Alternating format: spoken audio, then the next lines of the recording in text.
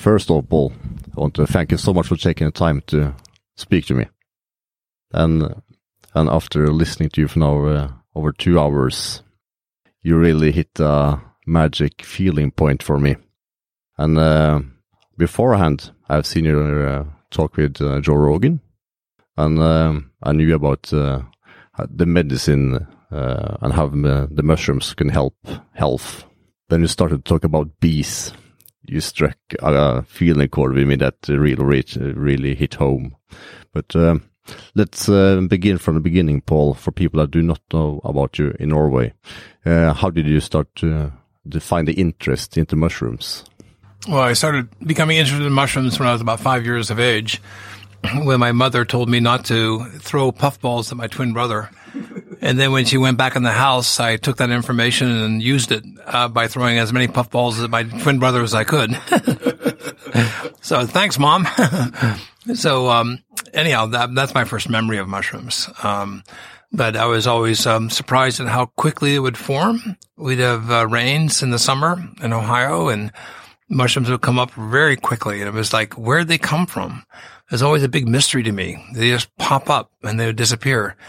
So I was always fascinated by something that could grow so quickly and disappear so quickly. Whereas, animals and plants, they're around for a long time. I always learned from when I was little that some mushrooms are dangerous. So I always thought about the mushrooms as dangerous. Well, that's why I think a lot of children rebel against their parents. We call it the forbidden fruit. And the mushrooms are clearly forbidden fruit by parents who are scared of their children getting poisoned or their children getting into magic mushrooms. And so they're nervous, and so they want to protect their children, which is a normal parental instinct. But for us children, when we were children, I think we were very skeptical about our parents' instructions. And so oftentimes, I think it's just natural for children to rebel against their parents. And I found the mushrooms as being forbidden fruit as being one way that I could rebel against my family. But when did you realize that the mushrooms could have this health impact? Well, the health impact, that's a really good question. Dr. Andrew Weil is my best friend. He's a famous doctor in the United States. And I wrote a book to magic mushrooms when I was 19 years of age. And before I even met him, the book didn't come out until I was 20 or 21. It's called Psilocybe Mushrooms and Their Allies. And Dr. Andrew Weil got a copy of the manuscript and wrote a foreword to it, endorsing my work when I was so young. And so he, being a medical doctor, he is so busy, but he realized that he didn't have time to study this subject, but he knew the subject was really good. So he sort of empowered me you should look into this. And so I give him credit for inspiring me to look into the medicinal properties of mushrooms. And since he's a Harvard medical school, graduate and written many books. So, Andy gets a lot of credit for steering my path on the medicinal properties of mushrooms. But what are your academic backgrounds? I went to the Evergreen State College. I got a Bachelor of Science degree. I had married a woman that was 11 years older than me when I was 22. And she had children that are 14, 15, and 17. I'm 22 years of age and suddenly have a family of 5, including myself. I was accepted into several graduate schools, but I couldn't afford to go to graduate school because I had a family. So it was very depressing because my friends went on to graduate school to become doctors or PhD scientists, and I was suddenly economically trapped. I couldn't afford to move. So I started this little mail order business in order to get scientific supplies wholesale. And so I was trying to stretch my money. And so I created this little mail order business. And so that I spent many, many hours. I packed 30,000 boxes before I had a single employee. Now I have 100 employees. And so it's been a long road. And many of my mycologists think that my path was a better path than theirs. They want to come work for me.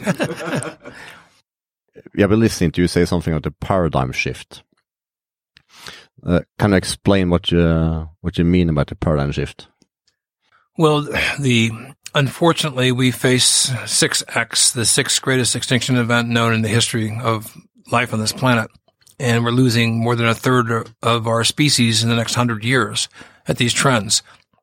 This is the unraveling of nature. And we cannot think in the terms of our own lifespan. We really need to look at the first peoples in the United States are called 7 generations. There's a lot of wisdom in that, looking at 7 generations downstream. What is the influence of your activities? And because of the stock market and short trading and people eager to grab as much money as possible as quickly as possible, that's antithetical to the 7th generation principle. And because of that, greed and competition has now prioritized many people's activities.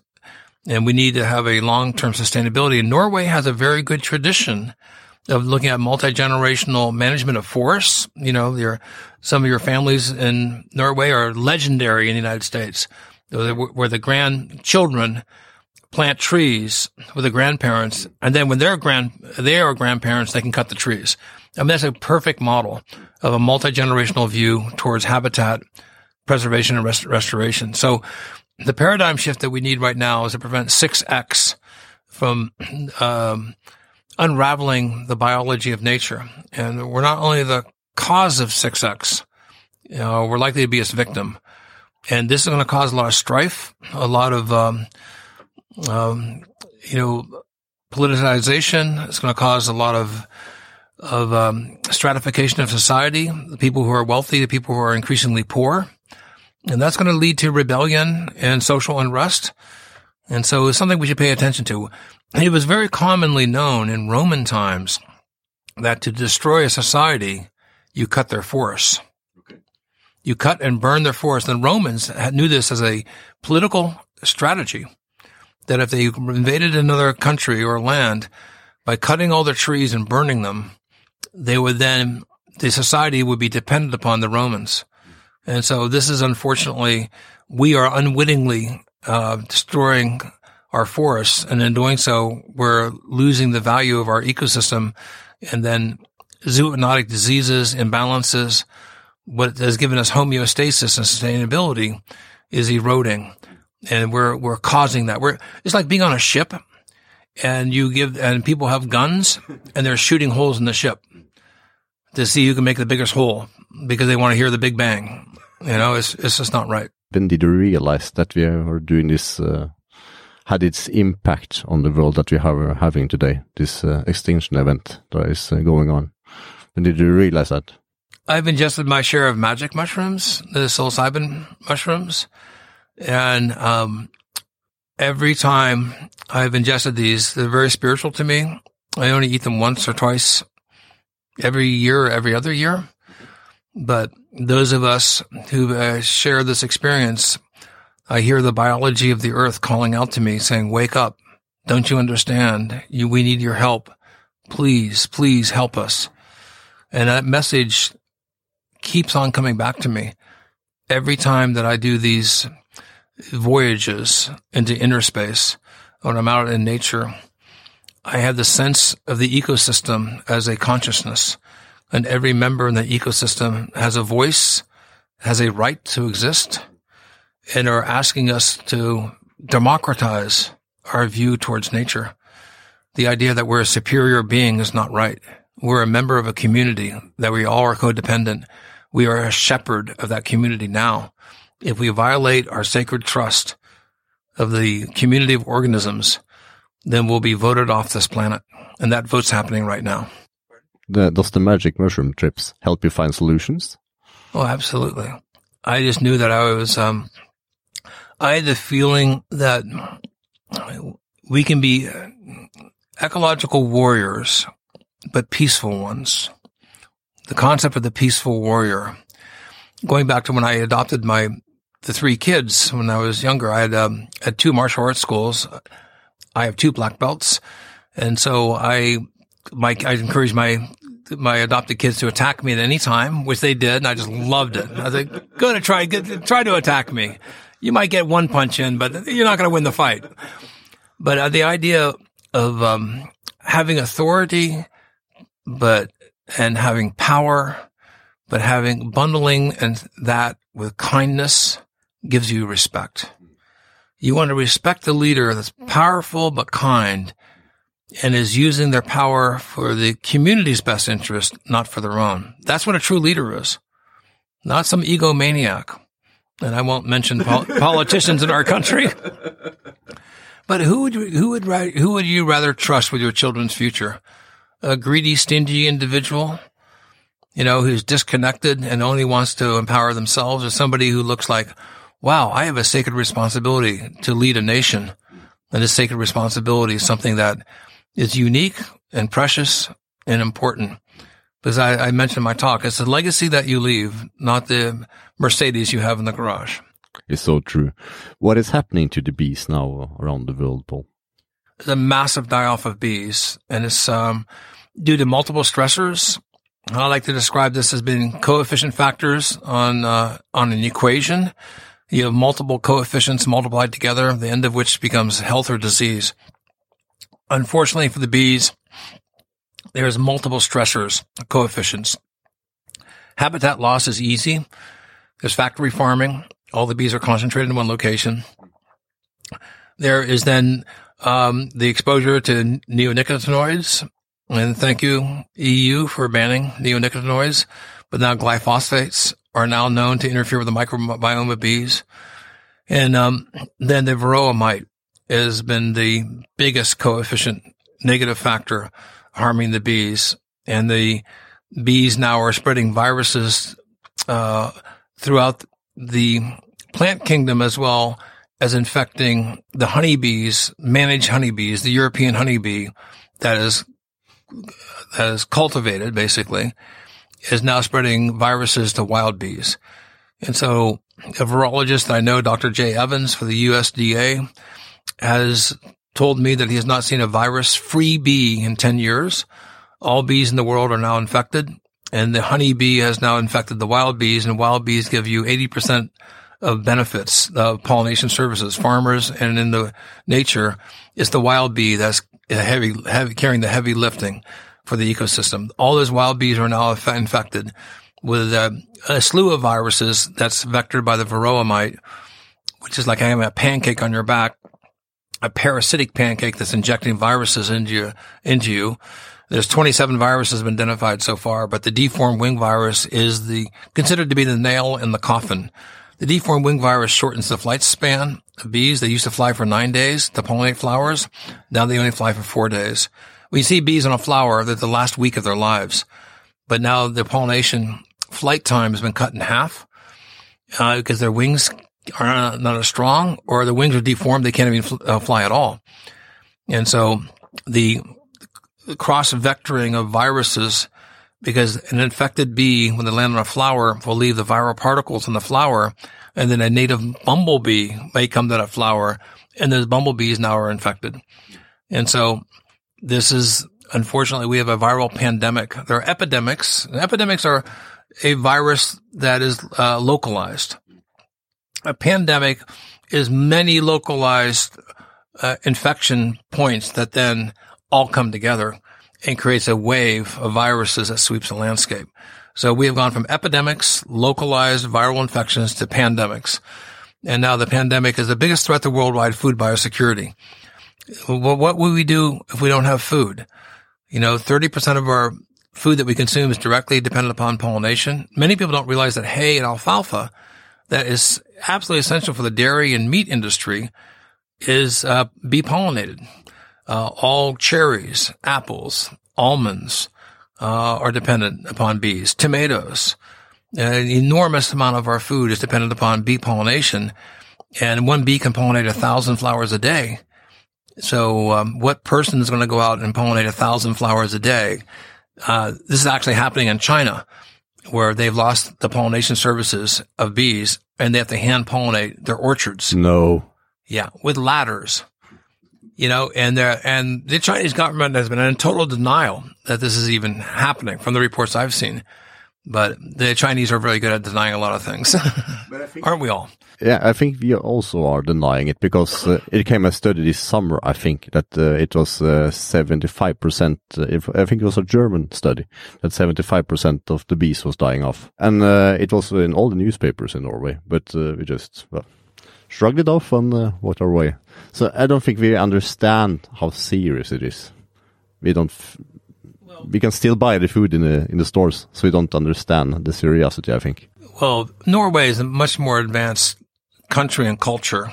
I mean, just in general. I mean, I've been all over the world, and Norway is a highly advanced culture. And even yet in this highly advanced culture of Norway, in a sense, our modern societies become denatured.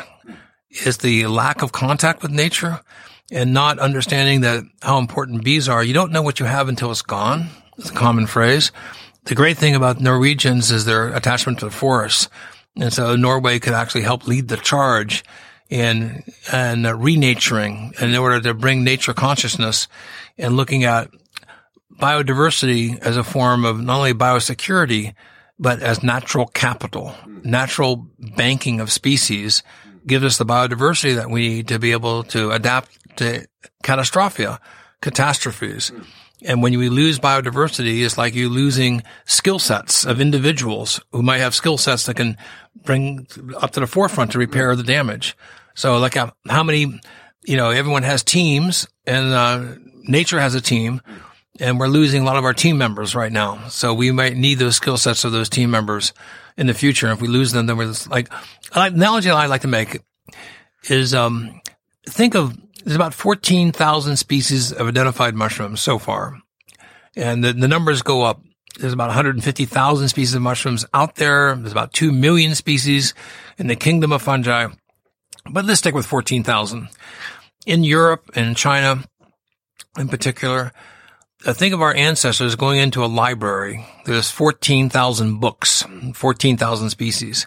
And we selectively tested each species over thousands, indeed over millions of years. And we were able to select it down to about 200 species, really about 50 species that really are good for us, nutritious. They matched our microbiome. We know now. We didn't know back then, but from experiments, we knew which ones made us feel good or didn't make us feel good, which ones were edible, which ones were poisonous. And so if that library is reduced from 14,000 species to 500 species to 1,000 species, we don't know the numbers, but we do know that more than a third of the species on this planet are at this rate of extinction. And that's if it's linear. It's actually not a linear loss of species. It's probably accelerating. And we got to do something about this. And the thing is that fungi create soil that give life. And so by reinvesting in fungi, we reinvest in the soil bank. And the soil bank becomes richer and larger, has a greater carrying capacity. And a rule of nature is when a species exceeds the carrying capacity of its environment, then diseases, social unrest, war. I mean, this is true with rats, they compete, they fight each other, diseases spread. So by increasing the carrying capacity of the environment, takes away those stressors, that would eliminate the competition for scarce resources like food, etc. So we all have to meet the carrying capacity of our ecosystem. If we artificially inflate it, then we have temporarily prevented what is a natural consequence of what happens when you exceed. It's like being on a ship that's sinking and you have too many people on the ship. And then their pumps fail, right?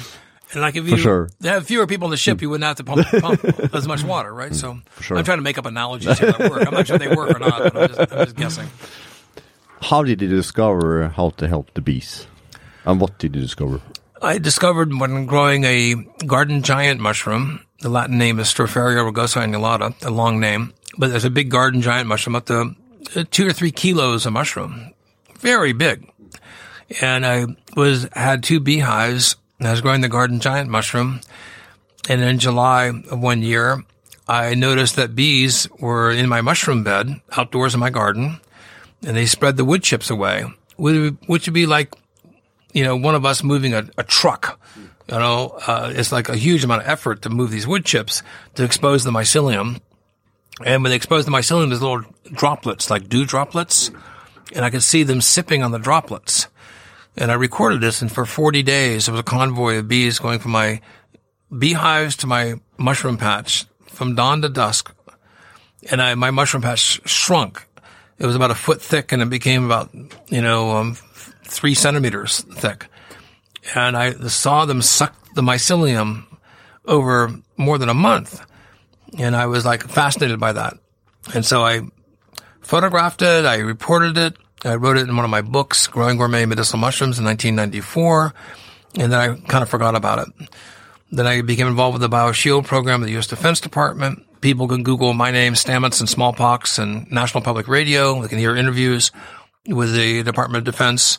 There's a vetted press release. And I discovered that some of these mushrooms in the forest reduce flu viruses and herpes and smallpox. And the vetted press release from the Department of Defense said it's in the top 10 of more, they said more than 200,000, but more than 2 million samples submitted. I was in the very top 10. And that was the only natural product that had activity against these viruses. So later on, and a lot of other things happened, as you heard in my talk, but later on, fast forward, when I heard that the varroa mite was vectoring viruses to bees, I wonder if these same woodcock mushrooms that grow in the forest are active against herpes and smallpox and flu viruses, whether those extracts would reduce viruses in bees. And that's when we hit the huge home run. And in baseball terms here, I have to be careful. So on October 4th, the renowned scientific journal, some is described as the most respected scientific journal in the world. There's 12 of us authors. I'm the lead author. On October 4th of this year, just in a few days, this article is being published that shows that a natural product coming from mycelium can reduce viruses in bees thousands of times. What we don't report is the next paper. We double the lifespan of the bees. So we first did antivirals to show the viruses reduced. Our next paper will be that not only the viruses are reduced, but now we return the bees from 4 to 5 days to 9 days. So we have a direct measurement of reduction of viruses that now extends longevity. And the fact that the same mushrooms reduce viruses that harm birds, bird flu, swine flu, H1N1, bird flu, H5N1, H7N9 is also a bird flu, and then reduces pox viruses and herpes. The fact that these same extracts reduce viruses in bees, I think speaks to a bigger picture. I think I found something fundamental to the foundation of life, that the mycelial networks in nature control the immunological health of the animal and plant inhabitants that occupy the ecosystem. These fungi are deterministic. They're not overlords, they're underlords. They're under the ground, underneath your feet, and they control the immunological health and they steer the evolution of habitats. What was the feeling you got when you realized what impact your discovery had? Well, I have now, 18 patents on this, and patents are awarded because there's no one else has ever discovered this or mentioned it. And also experts are contrary to your opinion. So to all my critics out there, I have a big thank you. Because when people say this won't work, that actually helps my patentability because it's called teaching away from the invention. You can't patent something that's logical. You have to patent something that no one else has thought about, and you want experts to say that will never work. So the patents that I received, the first 5 seconds, when I have the massive search engines in every language, Norwegian, French, German, Japanese, Chinese, they came up with nothing. No one discovered before me, and I'm shocked by this, that the mycelium of wood-rotting fungi improves the immune system of bees. When I first got the patent awards, for about 5 seconds, but that's really all it took, 5 seconds, I was happy. And then immediately I thought, WTF? How is it possible that I'm the first one that discovered this? Are we truly Neanderthals with nuclear weapons? And the answer, I think, is yes. We are so pompous. We're so egotistical. We think we're so friggin' important. A lot of other members in the ecological community, I think, as I say, they're voting now. And baseball analogy, but the bases are loaded and nature bats last. Nature calls the shots ultimately at the end of the story. And so I'm happy to receive these, but I want to open source them. But I don't want Monsanto, Syngenta, or Bayer to greenwash because I open source them. Anybody could do this. The advantage of patents is it gives you a commercial protection for 17 years to get it to market. A new idea that's discovered that doesn't get the market has no benefit to society. Think about it. Otherwise, who's going to risk their home, all their investments, and their money when somebody else can do the same thing? And that's why everybody, even on this technology today that we're talking about, none of this technology would happen without patent protection. There's no incentive for people to take the risk to invest. And 99% of patents never make it to market. It's a shocking statistic. 99% of patents, even they're protected, don't make it to market. So think about how many would make it to market if there was no patent protection. So the idea is to open source it after 17 years to incentivize inventors. And Europe has a long, long history of great inventors, and we're here today because of innovation and the courage of people to take risks. And so this helps. Do you think you would have discovered what you have discovered if you haven't taken magic mushrooms? I am convinced I never would have discovered this. I think magic mushrooms rewired my brain. In what way, Paul? Well, I used to have a profound stuttering habit. I couldn't communicate. Okay. And I took so I went through 6 years of speech therapy, and I could not speak. Now, I wouldn't stutter when I talk to animals or when I sing. And it's a very curious form of a speech impediment that us stutterers have. Is if you meet another stutterer, they're fun to talk to. It's fun also, you can talk to other stutterers about stuttering, and sometimes they won't stutter. But if they meet somebody new or important, and in my case, there's a lot of noise. When I met Bill Gates, I stuttered, right? But my stuttering has largely gone away. But I had a very high dose of magic mushrooms, and I stopped stuttering in one day. But I still occasionally do stutter, like I said, when I meet somebody really important, or for me, if there's a lot of noise in the room and I've been drinking, and then somebody asks me, how do you grow mushrooms? It's like filling a well with a teaspoon. It's like, I don't know where to begin. And so there's still a social phobia. But I have spoken to many stutterers, and they're so happy to talk to me because they know I'm not prejudicial. It's not only a speech impediment, it's a social impediment. And so I always stared at the ground because I didn't want to stare people in the eyes, because if I stared them in the eyes, they would talk to me, and then I would stutter and I'd humiliate myself. So I looked at the ground and found mushrooms. You also told us a story about your mother. Can you share that story with the Norwegian public? My mother had advanced stage 4 breast cancer. There is no stage 5, you're dead. So she has advanced breast cancer. Her right breast was 5 times the size of her left.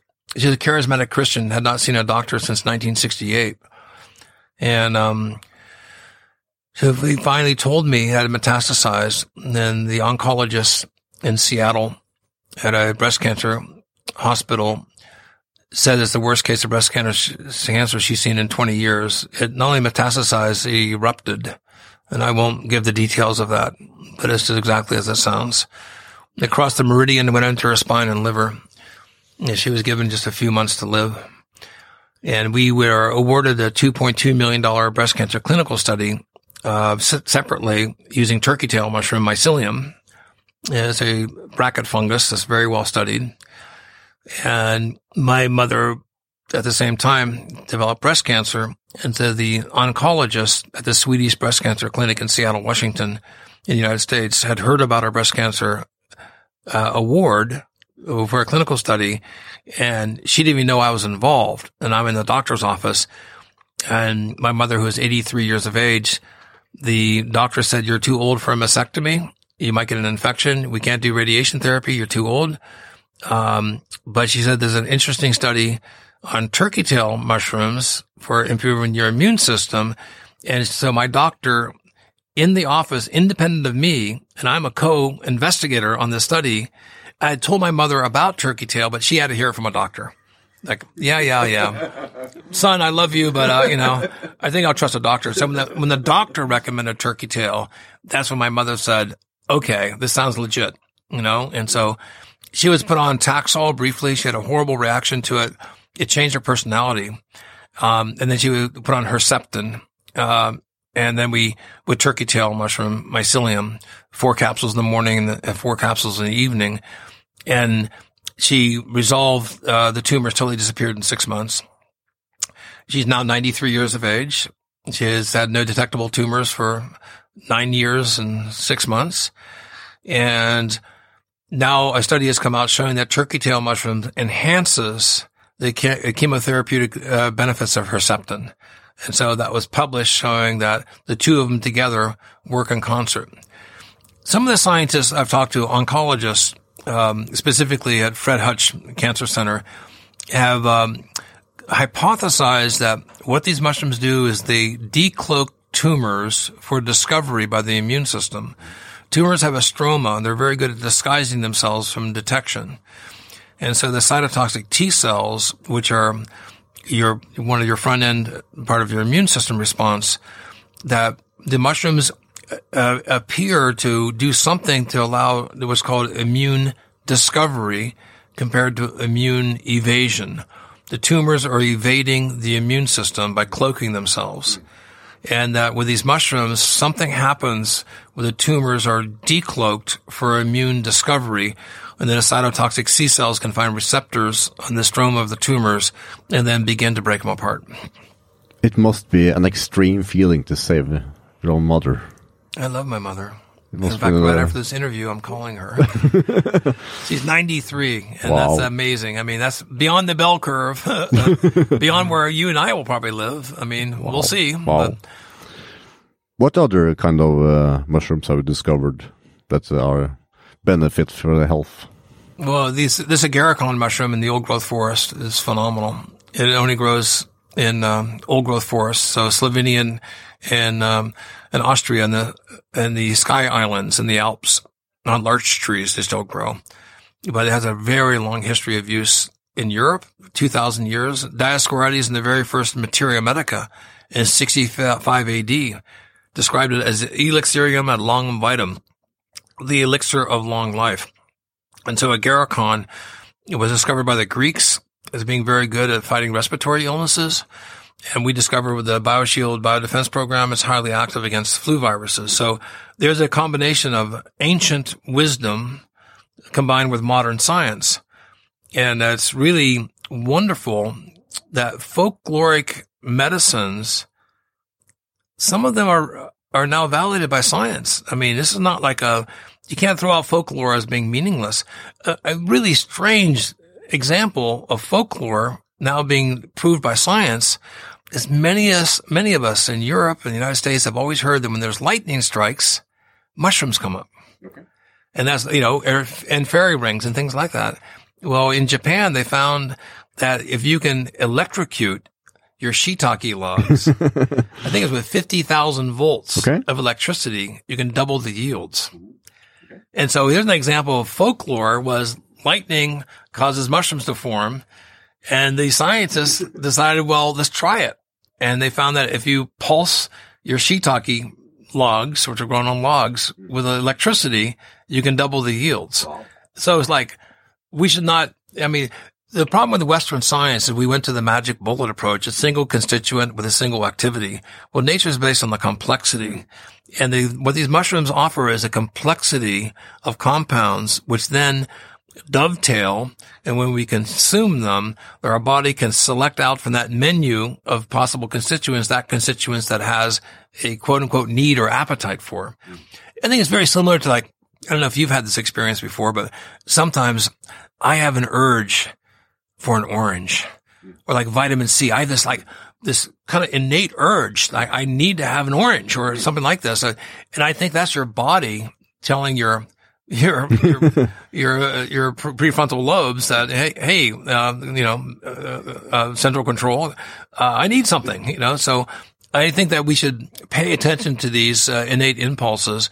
And I think it doesn't make sense that we would be not sensitive to them. Your body is designed to tell your mind what it needs. And when you're impoverished in certain nutrients, then you have a hunger for them. Well, protein and carbohydrates are obvious, but some of these other compounds are a lot more subtle. What do you recommend to take as mushrooms if you are having the flu, for example, or the cold? What do you recommend? Well, recommend is a legal term that we had tried to avoid. Okay. I'm not allowed to make medical recommendations. What do you use for yourself? What do I do for myself? Yeah. I take a 5-species blend. And it's a spray that has agarikon in it. It has chaga. It has reishi. It has a birch polypore called the bootstrap polypore that grows here in Norway on birch trees. Okay. What's special about that one? That's a crazy one. Everybody should look this up to believe it. It is so weird. The bootstrap mushroom is called, Latin name is called Piptoporus betulinus, grows on betula, on birch trees. Why is it called the bootstrap mushroom? This is a soft mushroom. You can cut it easily, break it apart, but you dry it and it sharpens steel. What? It's called the bootstrap mushroom because it sharpens razor blades. And so if you wanted to sharpen a sword or a knife or a razor blade, this soft mushroom, when it dries, because it allows you to sharpen blades. I mean, our ancestors, out of necessity, a good invention is carried forward. Someone in Europe discovered this, and these mushrooms can actually sharpen blades. And it's called the bootstrap mushroom because the bootstraps, with the people, the hair cutters would use to sharpen their razor blades. So that one also has betulinic acid in it, which we know is a powerful immunomodulator and has some antiviral constituents. So, I use this blend, especially I just shook hands with 200 or 300 people. So I go wash my hands and I dose myself with MycoShield. Immediately okay, I got about 200 new vectors exposed to me. I look at people now, not like, oh, nice lecture. I love you. I go, are you a viral vector? Do you have a friendly microbiome, or are you a source of pathogens? Sorry. I mean, but I just have to wonder, it's like, because I think a lot of times people are, if they're super conscious, they're aware of the individual that's infecting them. So, you're on a bus, you're on an airplane, someone is hacking or sneezing. The problem with the flu viruses, and I have several friends who are flu doctors and specialists, is you can be asymptomatic but highly contagious.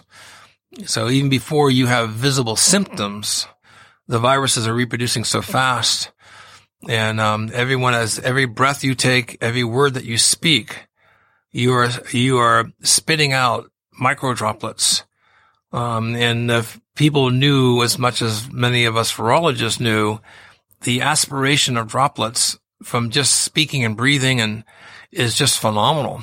It's why respiratory viruses and respiratory bacteria are so contagious, especially in tight, closed corners. So, isolation from populations prevents pandemics. What kind of mushrooms would you use to calm your central nervous system, for example, if you're stressed or get anxiety? What would you use for that one? Well, that's a really complicated question and a good question. The mushroom that I liked for as a nerve tonic by far is lion's mane. Lion's mane mushrooms is well known now to cause neurogenesis. And excellent studies. I have a website called mushroomreferences.com. You can look it up. All the studies are in there. Or many of the studies are in there. And lion's mane causes regeneration of myelin on the axons of nerves. And so it leads to neurogenesis. And so for people with MS, for example? Well, Dr. Kawagishi gets credit for this. In 1994, he was awarded a patent. And he states in the patent that lion's mane mushrooms, compounds called erinacines, that are named after Hericium erinaceus, which is the name of the lion's mane mushroom. His patent specifically identifies MS, Parkinson's. And at that time, is Alzheimer's like, dementia. And he thought this would be a treatment, for that. It's now off patent. But this is a smart mushroom. And this is a mushroom that my mother takes every day. And she's sharp as a whip. She's unbelievably, she has no signs of dementia at all. She's 93. And, so that is a mushroom that it's a easily obtained mushroom. It grows in the wild here in Europe. It looks like, cascading icicles as a ball. Okay. Of cascading icicles. It's really unmistakable. And there's bear's head, lion's mane mushroom. Hericium abiatus is a bear's head. In the United States and Canada, we call it that. There's lion's mane, which is Hericium erinaceus. The Japanese call it Yamabushi-taki. But it looks like pom-poms of a cheerleader. In the United States, we have cheerleaders, Yeah. So it's a white pom-pom mushroom. But that mushroom is extremely good for, I think, improving cognitive function. There's 2 clinical studies out on it that shows, benefit. And we all will suffer some form of dementia as we get older. And this is where the tragedy of aging and developing dementia is that we are like losing libraries of knowledge that are not being passed down to future generations. And it's tragic. It's a loss of the body, intellect of society to have dementia, robbing society from the wisdom of their elders. We should be Einsteins until the day we die and pass on that knowledge for future generations. What is it that trigger you to do all this, Paul? What helps you, or what motivates you to stand up each day and work? Well, my clear motivation is we're all going to die. How do you want to be remembered? I mean, think about it. Do you want to be remembered where your grandfather was a hero who brought knowledge and wisdom and health and protected people? Do you want to be known as a King Arthur or Hitler? What does Hitler's descendants think of him, huh? I mean, that's the extreme examples, I do admit. But I'm motivated by, if we can increase the body intellect of our society, preserve biodiversity, then we have a foundation for sustainable growth for generations to come. We owe it to our descendants. And I have a number of First Nations, Indigenous people, elders. And it's amazing that scientists today and the shamans of the past, for instance, hold in common that diseases can be caused by the invisible. Shamans will call them spirits. Scientists will call them microbes. But they're unified and looking at the body's system as a system of health. Also, our society is a system of health. What components in our society that we can strengthen? Each one of us can make a contribution. I want my contribution to be significant enough that my descendants will feel proud of who their grandfather was. You can't take it with you, but you can leave a legacy.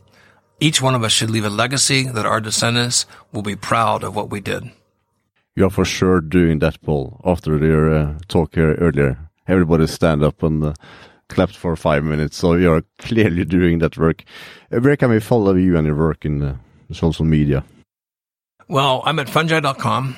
I have a youtube.com/Paul Stamets channel. And they can follow me on that. And my Instagram account is very popular. And then hostdefense.no is a website here in Norway. That'll be kind of leading some of the efforts here and spreading the knowledge. Thank you so much for taking time to talk to me, Paul. All right. Thank you much. All right. Take care. Okay. Bye-bye.